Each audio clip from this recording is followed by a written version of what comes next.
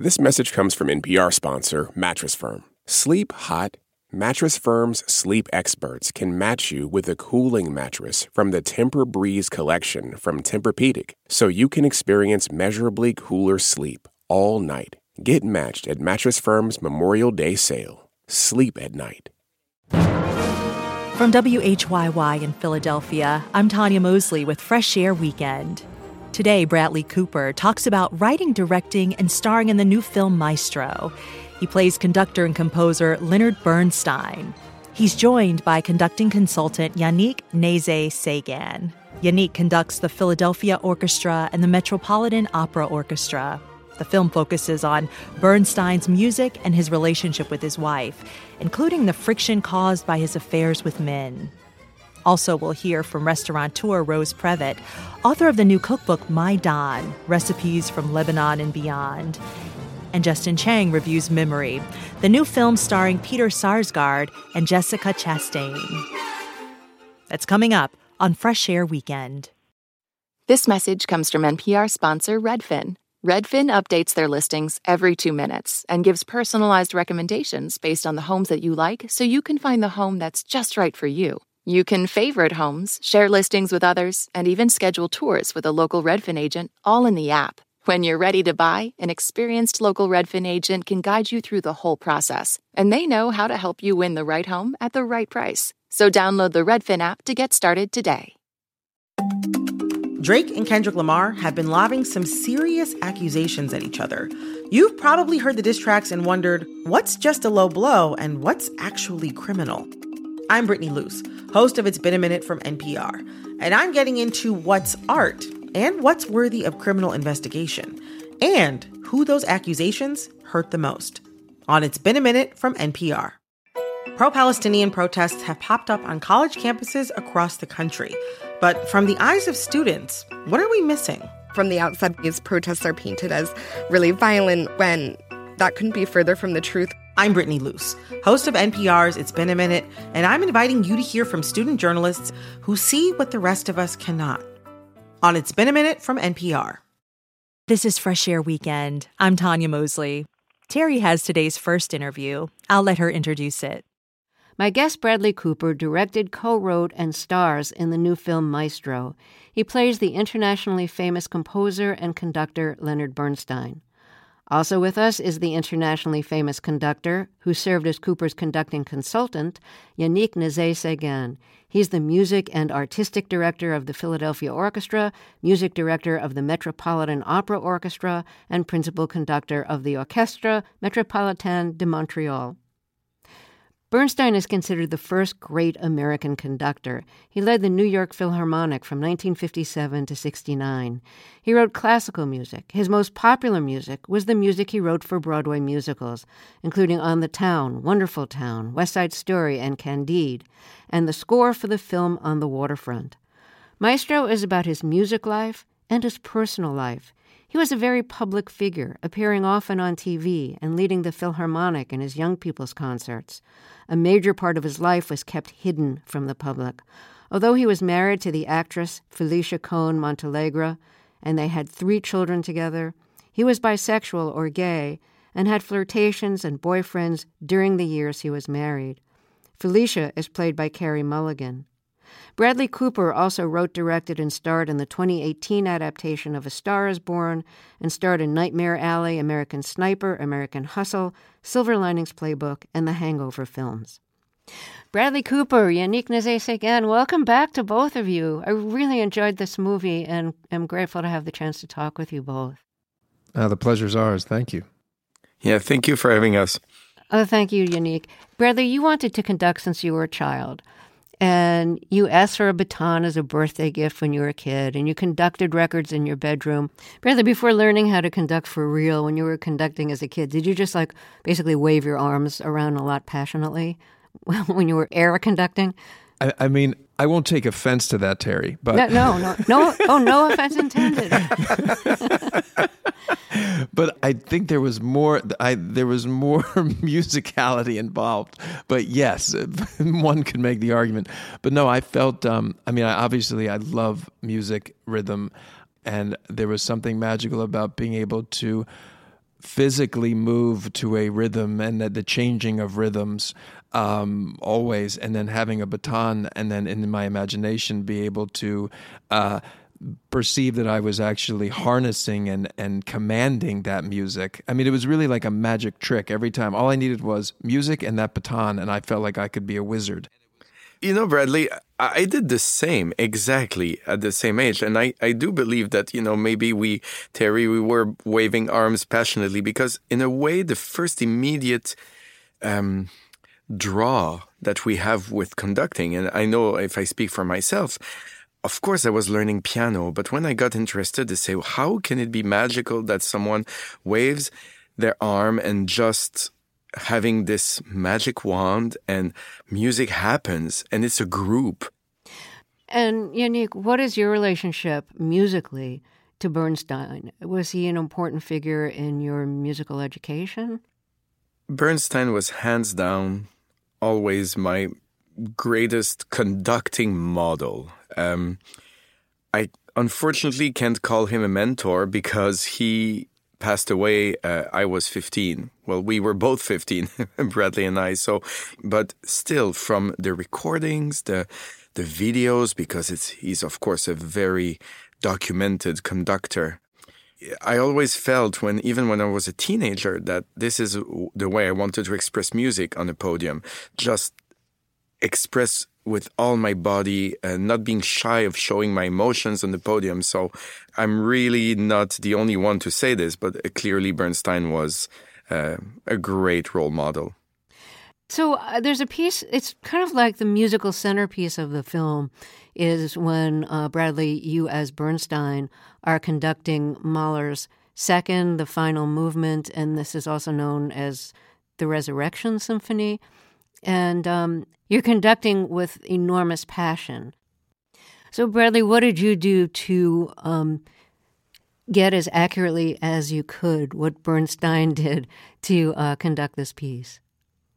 It's a very tricky endeavor because I had no desire to imitate what he was doing, because that would have been a soulless, in my experience, endeavor. And I learned that early on, and when I did American Sniper, it was the best way to create a human being would be to take all of myself and the research and of Chris Kyle was the human, and then the character in American Sniper. And it wasn't doing an imitation of Chris Kyle, but immersing myself enough in the world and letting that sort of alchemy occur. Now, there's this incredible video of Lenny conducting this piece in 1973 in Ely Cathedral with the London Symphony Orchestra, which is exactly what we replicated. But I always knew that I wasn't going to just imitate what he was doing. It was actually finding that middle ground. And Yannick was, in particular, so supportive of me as Lenny finding whatever that mode of conducting is, which was, of course, infused entirely by not only the interpretation of the score, which is what we did in terms of tempo, but also in terms of his gesticulating and all of that, but having it be original, because the goal was to conduct in real time this piece and record it. So the part I want to start with at the end of Resurrection is where there's a slight pause in the music. It's like one beat, and then the music begins again. And when the music begins again, right after a choral part, or I should say a soloist part, you as Bernstein jump and, you jump in the air and continue conducting. Was jumping a kind of Bernstein thing? Oh, yeah. and in particular, he jumps in that moment, in that piece. But yeah, there's wonderful photographs of him, levitating above the podium, and many recordings of one being able to hear his feet stomping on the podium after having been, a foot in the air. So yeah, that was one of his trademark sonic gifts to his conducting. Yannick, do you ever jump? I do. I unfortunately do a lot, but I say unfortunately. I don't think I should be ashamed of it. Sometimes we're taught in school, it's still taught that conducting should be this and that and in a box and not too much of this and not too much of that. And I don't want here to insult any great conducting teachers, around the world. They're doing amazing work, but sometimes we forget that conducting is about just living the music. And at that moment, that's what Lenny taught all of us in a way. At that moment, the music is jumping. There's this it's almost like the whole world is waking up. So one needs to illustrate that, and why not jump, as long as it's organic. One more thing I want to ask before we hear the music, and that is, there are passages in this in which, Bradley, you have your mouth wide open as if just, like singing along or just expressing this sense of awe with your mouth, like wide open. Yannick, I think I've seen you do that at the podium. Am I right? I cannot imagine conducting mouth closed, especially not when there's a chorus. I mean, conductors, we don't sing. We might moan a bit or whatever happens through our mouth. Oh, I feel like I'm quoting one line from the movie now, but no spoilers. But what I'm saying is that, Lenny did that a lot. And I think we all do it because it's kind of breathing. It's letting even more the sound feeling open when we let our mouth open. There's something that, the arms are open, the heart is open, and therefore the mouth is just opening up all that's possible for one of the greatest climactic moments in the music. And Bradley, do you want to talk about conducting with your mouth open like that? What was going through your mind? It's very funny you say that. So I did notice that I opened my mouth a lot, just conducting to a recording of anything, and thank goodness Lenny did that. In the video from 1973, as I recall, he's only opening his mouth when he's actually saying the words of Mahler's Resurrection that the chorus is saying, and what's in the movie is the last take. The way it went down is I really messed up the whole first day, and also because I had entered into it with fear, and 99% of the movie I went into fearlessly. But I'd set up all of these cameras, really thinking that deep down I wasn't going to be able to conduct it, and I'd have to create a scene in the editing room. And so I went into it already fearful, and obviously when you do that, you can be struck by fear and then not be able to succeed. And so I was behind tempo. I forgot to cue people, and I messed up. And then the second day, which we weren't even supposed to shoot that scene, I brought in the techno crane, which is a manner of filming from outside into the hall, and I created one single shot, which is what it always should have been. So because I really let loose that last take, and I did an audible prayer in front of everybody to Lenny, thanking him and thanking them, and we did it one more time, and I really allowed myself true abandon, and that's why my mouth was open, and that's sort of more than I would have liked, but it was so pure and real that I thought, no, this is it, and it is 100% authentic. So I can't. There was no reasoning behind it, Terry, other than that's kind of what happened organically. But I was aware that maybe that would be weird, but it's real.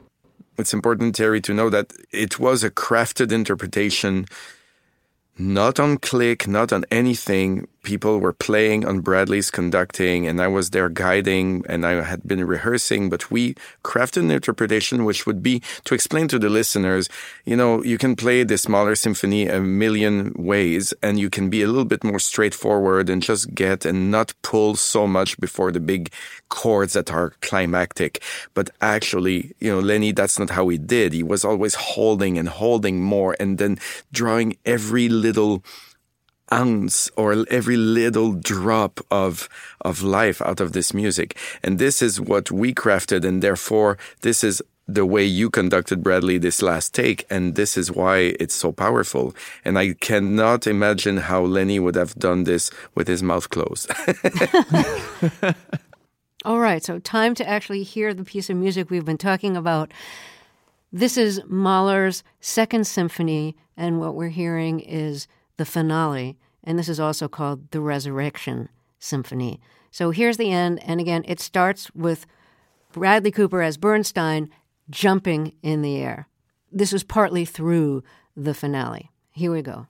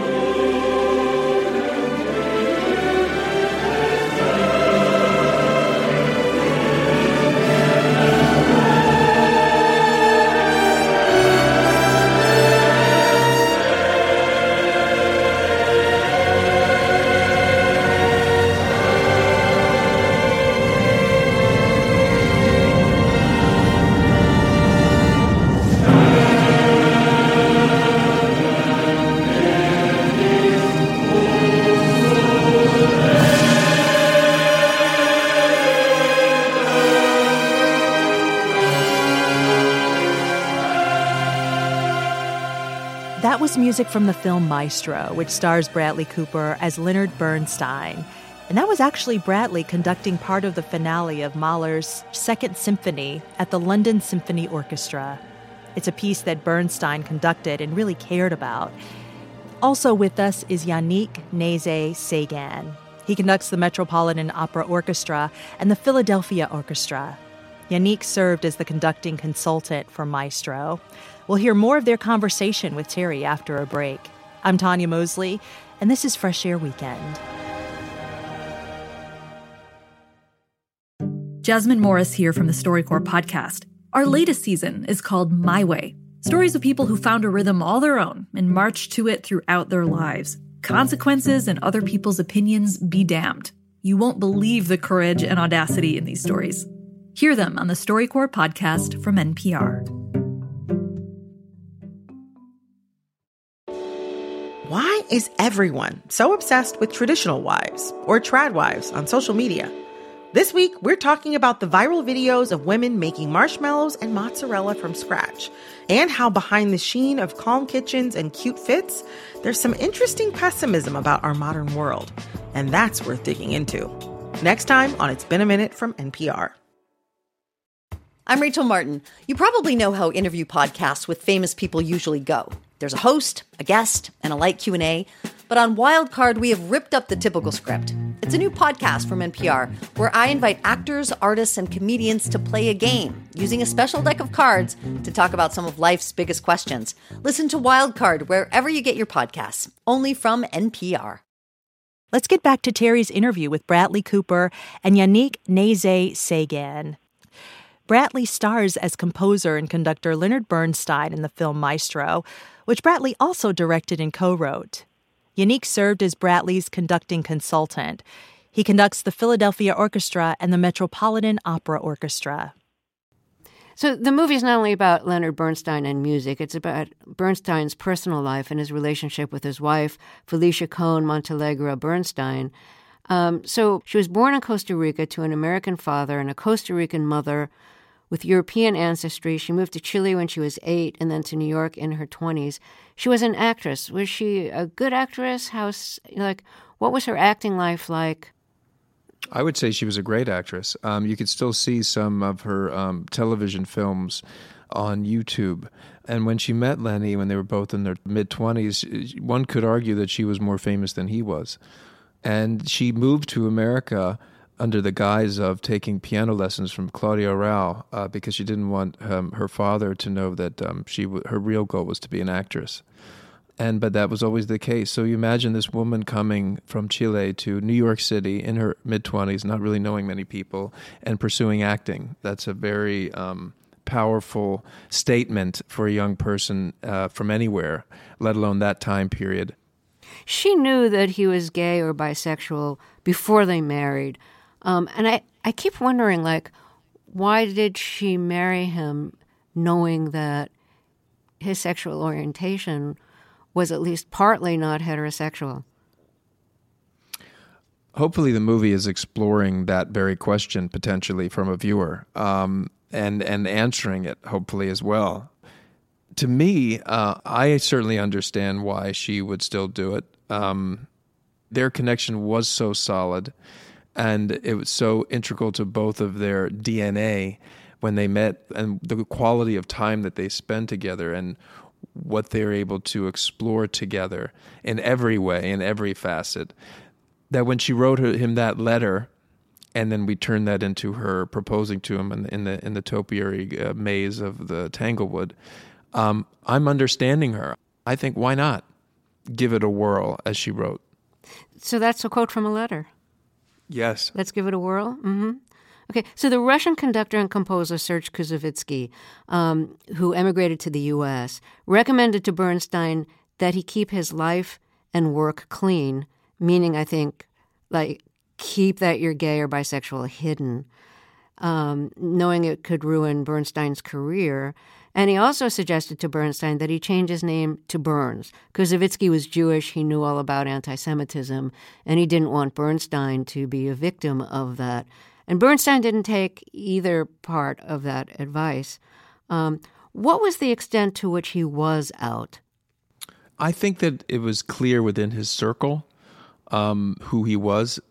But more importantly, in terms of the movie, which is really what I could speak to, it was about a character who didn't quite understand why he would ever have to lie about anything. And that's why when Felicia tells him, please lie to our daughter, it really paralyzes him. A man who's extremely verbose and never fails to be articulate about something finds himself speechless at the end of that scene when he lies to his daughter. Yeah, because the daughter has heard rumors that she's heard. That's correct. That he's gay, and she wants to know if it's true. And Felicia tries to tell Bernstein, "Don't tell her it's true." And he says, "Well, I mean, she's at an age where I think that it's probably time where she's able to know what it is that." And then Felicia says, "No, absolutely not. That was my choice." And he says, "No, it was our choice to be married and live this way." And she says, "Well, don't you dare tell her."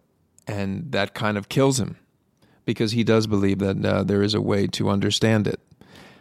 And I think that's part of potentially his blinders in his inability to see the pain that he's causing around him. Nick, how would you describe Bernstein's place in queer history, in queer arts history? I feel like we all know in classical music that Leonard Bernstein was gay or bisexual, as you put it. And of course, you're absolutely right in saying this. But it took many years to be able to be more open in a field, especially that is traditionally associated with history, things that are really traditional indeed. And therefore, it's a field that it took more time, maybe than other fields, for people to really feel they could be openly what they wanted to be. And I have to maybe even credit Lenny for, not because he was really out in his life, but actually the fact that he lived this and didn't hide it completely, well, it allowed people like Michael Tilson Thomas or like me to now live it fully, have husbands. And this is why also one of the many reasons why this film is so important. It's not so much that it's about bisexual or gay character, but more about how complex it is. And it's about love. It's about love of a very strong relationship with Felicia, and yet that could also have something else around, not without its pain, of course. And that's also the other layer of the movie. But it's clearly Lenny, to get back to really your question, Terry, I mean, clearly Lenny is an immensely inspiring figure for pioneering still some of what we see today, including about sexual orientation. I want to thank you both so much for the film and for being with us today to talk about it. Thank you, Bradley Cooper and Yannick Nézet-Séguin. Thank you. Thank you. A pleasure. Let's close with a Bernstein composition that's in the film, and it's the prologue to West Side Story. This is like the prologue when the Jets and the Sharks are, the Jets are proudly walking down the street, then the Sharks start chasing after them, and it leads into the Jets song.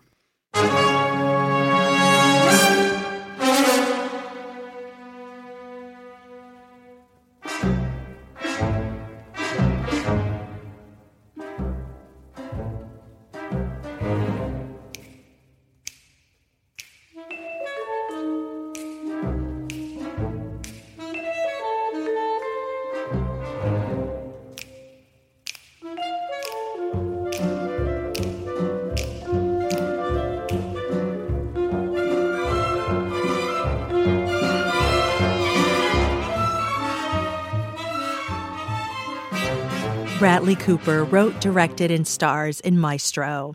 Yannick Nézet-Séguin is the film's conducting consultant. Maestro is now playing in theaters and streaming on Netflix. In the new film Memory, Jessica Chastain and Peter Sarsgaard play two troubled New Yorkers who forge a life-changing connection. It's the latest film from the Mexican writer-director Michel Franco, and it won Sarsgaard the Best Actor award at last year's Venice International Film Festival. Our film critic Justin Chang has this review of Memory. The Mexican writer-director Michel Franco is something of a feel-bad filmmaker. His style can be chilly and severe. His characters are often comfortable bourgeois types who are in for some class-based comeuppance. His usual method is to set up the camera at a distance from his characters and watch them squirm in tense, unbroken long takes. Sometimes all hell breaks loose, as in Franco's dystopian drama New Order, about a mass revolt in Mexico City. Sometimes the nightmare takes hold more quietly, like in Sundown, his recent slow-burn thriller about a vacation gone wrong. I haven't always been a fan of Franco's work, not because I object to pessimistic worldviews in art, but because his shock tactics have sometimes felt cheap and derivative, borrowed from other filmmakers. But his new English-language movie, Memory, is something of a surprise. For starters, it's fascinating to see how well-known American actors like Jessica Chastain and Peter Sarsgaard adapt to his more detached style of filmmaking. And while his touch is as clinical and somber as ever, there's a sense of tenderness and even optimism here that feels new to his work. Chastain plays Sylvia, a single mom who works at an adult daycare center. From the moment we meet her, at an AA meeting where people congratulate her on her many years of sobriety, it's clear that she's been through a lot. She's intensely protective of her teenage daughter, rarely letting her hang out with other kids, especially boys. Whenever she returns home to her Brooklyn apartment, she immediately locks the door behind her and sets the home's security system. Even when Sylvia's doing nothing, we see the tension in her body, as if she were steeling herself against the next blow. One night, while attending her high school reunion, Sylvia is approached by a man named Saul, played by Peter Sarsgaard. He says nothing, but his silent attentiveness unnerves Sylvia, especially when he follows her home and spends the night camped outside her apartment. The next morning, Sylvia learns more about Saul that might help explain his disturbing behavior. He has early-onset dementia and suffers regular short-term memory loss. Sometime later, Sylvia takes Saul out on a walk and begins asking him questions. Where'd you go to school? Woodbury. So did I. Really? Yeah. Don't you remember me? No.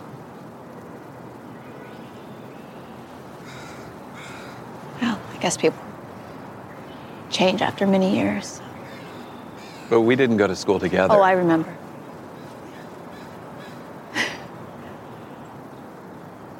You really don't remember me? No. You remember Ben Goldberg? Yeah, we went to high school together.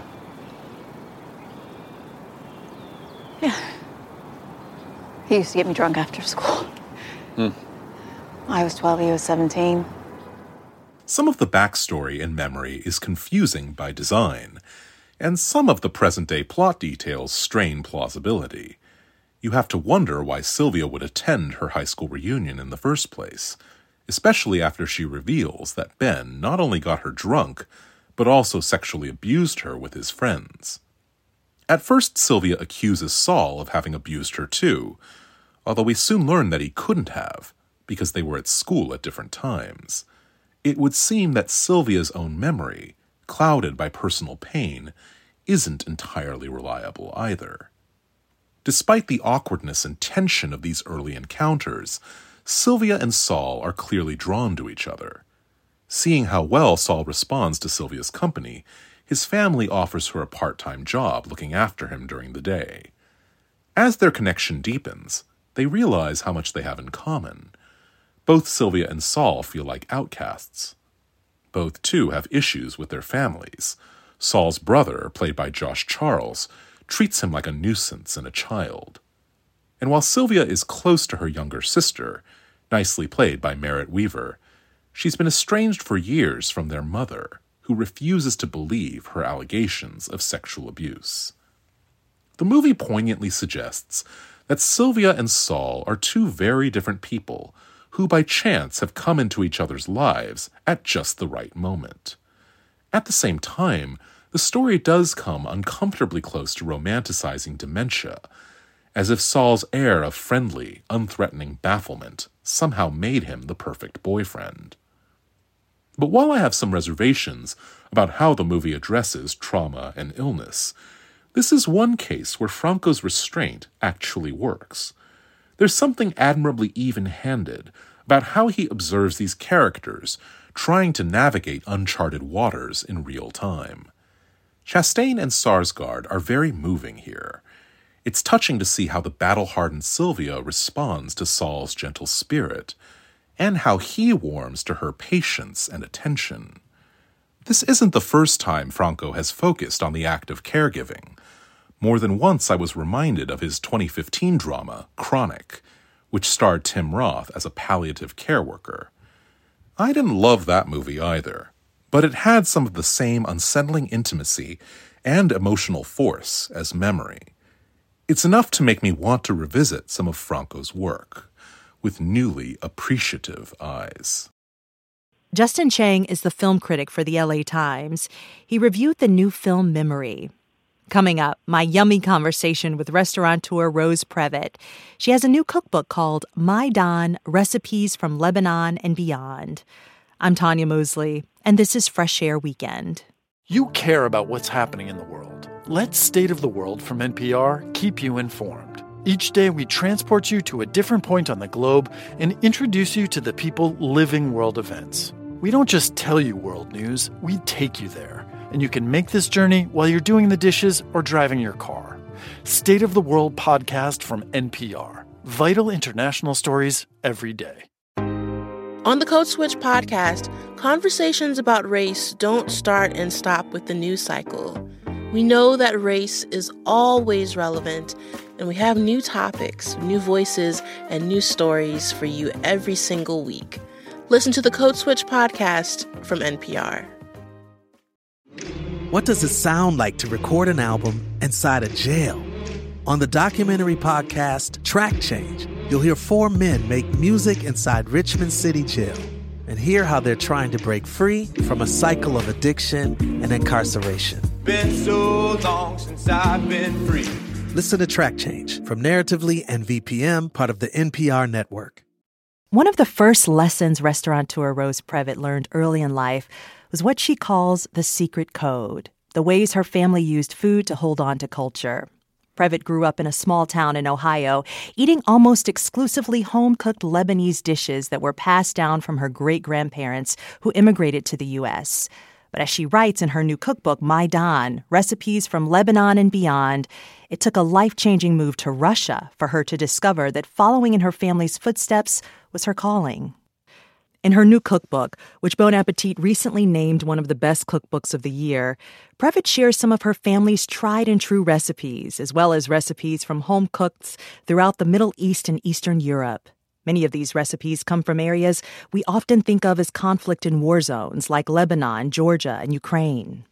Previtt owns 4 D.C. area restaurants, Compass Rose, which serves street food from around the world, like Jamaican curried conch, Mexican tacos, El Pastor, and Algerian vegetable tagine. The Kirby Club in Virginia, which specializes in kebabs, and the Michelin star-rated Maidan, which serves food from Lebanon and other parts of the Middle East. She also runs the neighboring cocktail bar, Medina.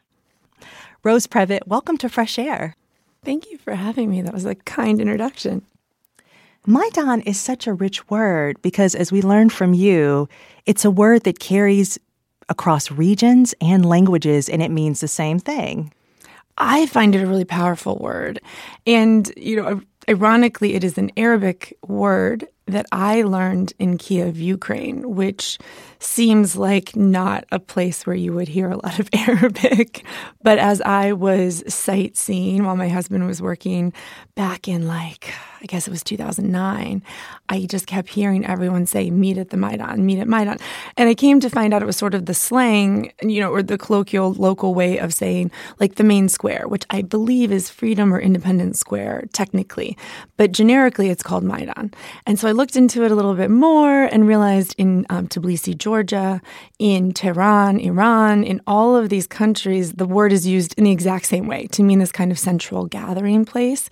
And I thought that was the power of what I wanted my restaurant spaces to be, where the food is very similar throughout a vast region, but it's actually all the same at the end of the day.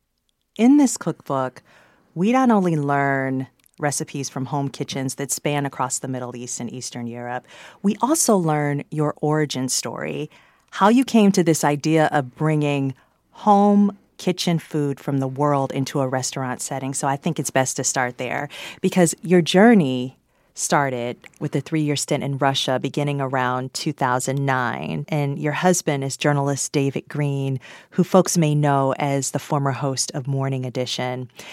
At the time, he had gotten a job as a foreign correspondent in Russia. This was his dream job, but it was not part of your life plan. Oh, no, absolutely. I don't know if any of my life plan went the way I expected after I met David, but most of that is a very good thing, actually. We were living in New York City just 1 year exactly when he came home and said that there was an opening in the Moscow bureau. And nowhere in my whole life had I desired to live in Russia. Had you ever visited before? Oh, heck no. No, I had done study abroad in the south of Spain. I'd traveled Europe, and I had an amazing sense of adventure, and the travel bug had 100% bit me after that study abroad experience. So I wanted the adventure. I wasn't quite 30 years old. We didn't have kids, so logically, I could justify the decision, right? And, I was also probably overly confident that study abroad had prepared me for Moscow because it didn't. I assure you, nothing prepares you for that. And I also think I underestimated the difficulty of not knowing the language before we went. Nothing I anticipated, and probably that's why we went, because had I realized how hard everything would be, I might not have agreed. You would have said no right away. Yeah. The thing as well was that you had a career that you were headed towards in public policy. Oh, yeah. I was fresh out of grad school with the vigor of, a young person who thinks they can go out and change the world now that they've studied, the law and policy. And that's what I went to D.C. for in the first place, was to change the world and fix things. And I felt policy school was going to be that way. And I had worked for just 1 year exactly with the New York City Council, was really enjoying it. I was a policy analyst. So, yeah, it wasn't exactly in the cards to get on an airplane to Moscow exactly a year after moving there. So you all were stationed there in Moscow. You and David also, though, while you were living there, visited lots of other places, I think more than 30 countries. and this is where most of your culinary discoveries happened. You write about how you and David would try to eat local foods wherever you went. Always. And David has a stomach of steel. I should also give credit to that. He can eat anything. That was the greatest part. We learned a lot in Russia, but the fact that we were able to travel was really powerful. It was to places we would never have been like, oh, let's go on vacation to Kazakhstan. No, like Americans rarely say that, right? But there we were, Kazakhstan, Belarus, parts of Central Asia, and then in the Middle East, which I didn't travel to as a child. So it was very cool to start going to Egypt and Turkey regularly. So it was all around, like a food-filled travel experience. When David wasn't working, we would explore together and often get lost together. And, this is, by the way, he has a black market iPhone. I don't. This is on just the cusp of iPhone. So we're still getting around with like maps and stuff. Oh, you've got like Thomas Guide type maps. We've got our Let's Go books. We've got all that because truly we don't have that access that we have now. So we were getting lost a lot. But what would end up happening is almost always we would find some amazing place to eat and find directions. But then, stay for something, some snack, and then get back on our way once we figured out we weren't forever lost and we were going to get home, You all had something called the kebab test, where you would have a kebab and it would tell you something about a place. We have this theory that, almost all the countries we went to had a kebab culture of some sort, and it was always tied to street food. And that's why Compass Rose's first menu was based on your first street restaurant. Food from Compass Rose, which we opened in 2014 after getting back to the U.S.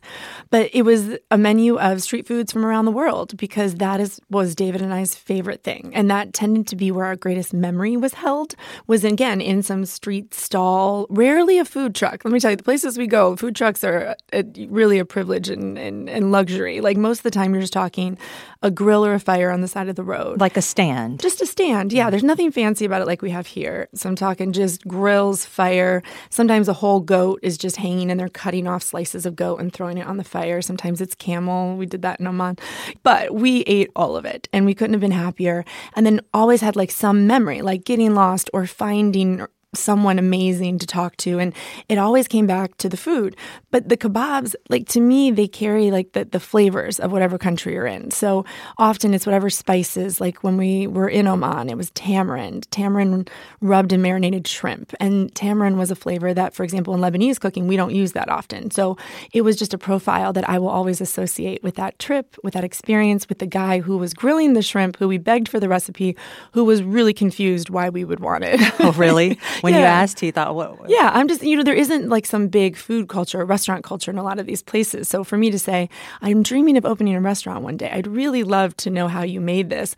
It takes a minute, and then usually there's an element of, kind of surprise and then flattery. That's like, oh, okay, you like it so much, you would bring it back to America and put it in a restaurant. And, we had that experience over and over again. But I feel like, the kebab tends to be a real, example of what you're going to find when you dig deeper into the food culture of that country. Well, what's interesting about your restaurants and this cookbook is that you all traveled all around the world, but your eyes are kind of set on Eastern Europe and the Middle East, and specifically places where we consider them conflict zones, where anytime those areas are brought up, it's in the context of something that has happened there. But you're drawn to those areas. Definitely. And I think my sense of adventure is great. So that overcomes fear often.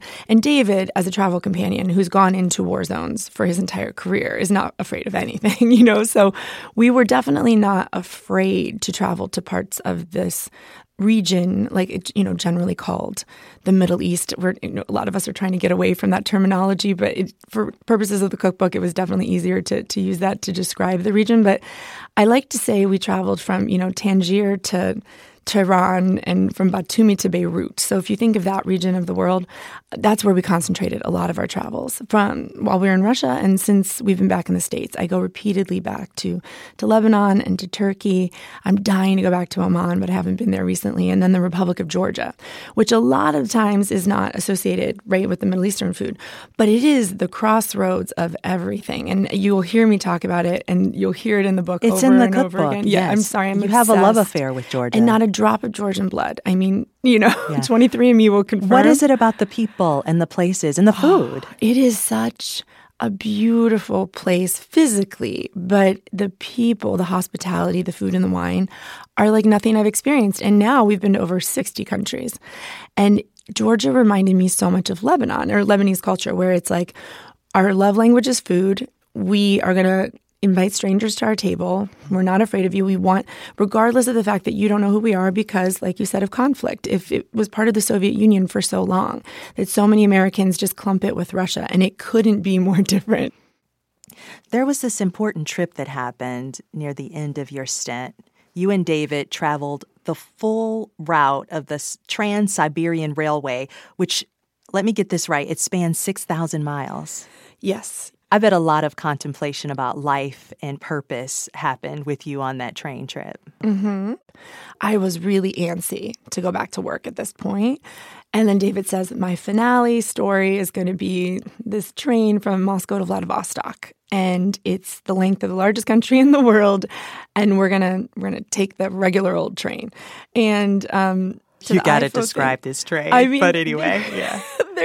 Surprisingly, I think everyone sees the vision of the train as cold. What's funny is it's below freezing every single day. Not one day did it ever get above freezing that we're in Siberia in December in 2011. Okay? So what are you wearing on the train? You're full? Well, by this point, I figured out what kind of winter coat. So yeah, we're all bundled up, but the train itself is actually very hot because it's fueled by coal. It's very warm. There's a samovar full of water at the end of every train car. So the one gift the train gives you is constant hot water. So we're eating, ramen noodles and stuff like that because the train car that has the dining car that has this huge menu actually turns out to have none of the food that's on the menu. And it ended up being a joke with us because we, after days, we're talking like you go 60 hours without getting off the train, right? And the only thing you have to look forward to is the meal car. So we'd go down regardless of what train we were on because we would get off. We took 3 weeks to take this trip. You can do it in 4 days if you don't get off at all. But we're getting off in villages. We took 3 weeks to do it. So we were on different trains. But the one thing that every train had in common, and as a food person, you can understand my utter dismay, was a completely wretched food car. And there'd be this elaborate menu, as thick as the Bible. And you couldn't get anything on it. No. What could you get? Borscht. You have to describe what that is. I mean, the only thing they had was borscht. And we still laugh about it because we're like, chicken Kiev, stuffed cabbage. We point to all these beautiful things and they say, niet, niet, niet. Just no, no, no in Russian over and over and over. And then finally they'd say borscht, which is a beet-based vegetable soup. You can add meat if you want, but oftentimes on the train there was no meat. It was just vegetables in beets, basically. So this red broth. And while good at first, it gets real old. Like I couldn't eat beets when we got back to the States for a couple years. Like it was memory of these long journeys and the just complete disappointment of thinking that you were going to get a nice hot meal and all you would have was borscht. So that was the state of the train. Lots of tea, lots of ramen noodles. You would get off for a minute, maybe at a stop, and you could buy like sausages or these stuffed baked goods. They were stuffed with potatoes or cabbage or whatnot, on the side of the train tracks or something when we could jump off for a few minutes. But it really wasn't enjoyable because it was freezing wherever you were. So to get off, it was like a shock of cold, and then you get back on the hot train. Food is political. What we choose to eat, who has access to it. I mean, it's a story shaped by economics and geography and immigration. These are all things you're thinking about. All of the time. And I think, the moment it all collided was in my realization living in Russia that I couldn't actually get Georgian wine at the time. It was embargoed. At the time, Russia was punishing Georgia for a skirmish that they had had a few years before we got there. So all the expats are like, you got to have the Georgian wine. It's the cheapest, highest quality wine you'll ever have. But, sorry, you can't actually get it here right now. And once I dug into the politics of it, I'm like, this is crazy. But then I thought for the first time after policy school, oh my God, wine is geopolitical? This is all my worlds crashing together. You're punishing this country because the only people buying Georgian wine back then were Russia, and it really affected the economy. The bright side is it caused Georgia to have to start selling to other countries, which is now why we can get it so easily, and a lot of people in Europe can get it so easily. Oh, interesting. But that was a shift out of necessity because they were decimated. The wine industry was decimated once Russia did that. But then I said to myself, that's where the policy person came in and thought, well, when I open this restaurant, I'm going to sell as much Georgian wine as humanly possible. It's my Putin protest. And, I have to say I was very proud Compass Rose for the first few years did sell more Georgian wine than any other restaurant in America. But then as we traveled, I realized Georgia's not the only place. They have this 8,000 years of winemaking that nobody knows about. Because in the U.S. and the Western markets, we're always like France, there's a certain and Spain, place, and Italy. That's it. There's like 3 European countries. That's it. And it's like, wait a second, Lebanon, my ancestral homeland, full of amazing wine that is very hard to access in the United States. And so I realized this is a political problem. Because why don't we? Because of geography, because of politics, because of socioeconomic reasons, because of war. That's the only reason we don't know about Georgian wine or Lebanese wine. And so, yes, I've made it partially my mission to combine my, policy, combine my food and policy background in this way. There's so much conflict happening in these regions at this very moment. I'm thinking about the origin of Maidan for you came from a visit to Ukraine and you hearing that term. How do you reconcile all of that as you're trying to provide joy, a space where people are consuming food that comes from these places, while also holding space for people who are really dealing with terrible things? No, from day one of opening Maidan, my hope was to welcome people into the space the way people had in the countries that we visited. So our opening team went to Tunisia, Morocco, Lebanon, the Republic of Georgia, and Turkey. Those were the 5 countries where we did a research trip. A lot of countries you do associate with conflict. And we had the absolute opposite experience, right? We could not have felt safer. We could not have felt more welcomed. And so Maidan's intention from day one was to extend that hospitality and again, inform people that the places that they only associate with things like the Arab Spring or communism actually have people just like us, trying to be just like us, which is safe and care for their families and feed their families. And, food to me has always been that equalizer, the thing we all need. And what we hope with the cookbook and what the restaurants are always, trying to do, even in the hardest of times like we're in right now, is to continue that message of again, back to the obligation that I have to keep telling people, about these beautiful places I was fortunate enough to see and to try to make them seem more approachable through the food. Rose Previtt, thank you so much for this conversation and this cookbook. No, I appreciate you letting me have it. Thank you for listening. Rose Previtt's new cookbook is called Maidan, Recipes from Lebanon and Beyond. Fresh Air Weekend is produced by Teresa Madden. Fresh Air's executive producer is Danny Miller. Our technical director and engineer is Audrey Bentham. For Terry Gross, I'm Tanya Mosley. From the campaigns to the conventions, from now through Election Day and beyond, the NPR Politics Podcast has you covered. As Joe Biden and Donald Trump square off again, we bring you the latest news from the trail and dive deep into each candidate's goals for a second term. Listen to the NPR Politics Podcast every weekday.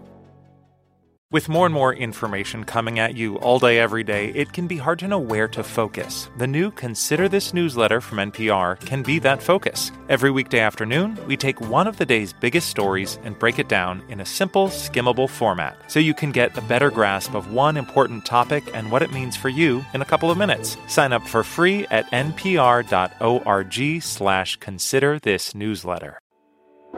It's Been a Minute is a culture show you don't want to miss. Every week, we help you see the culture angle behind the headlines, the forces behind the trends, and the thinkers behind the next big thing. Tune in for the sharp cultural analysis and captivating interviews. Listen now to the It's Been a Minute podcast from NPR.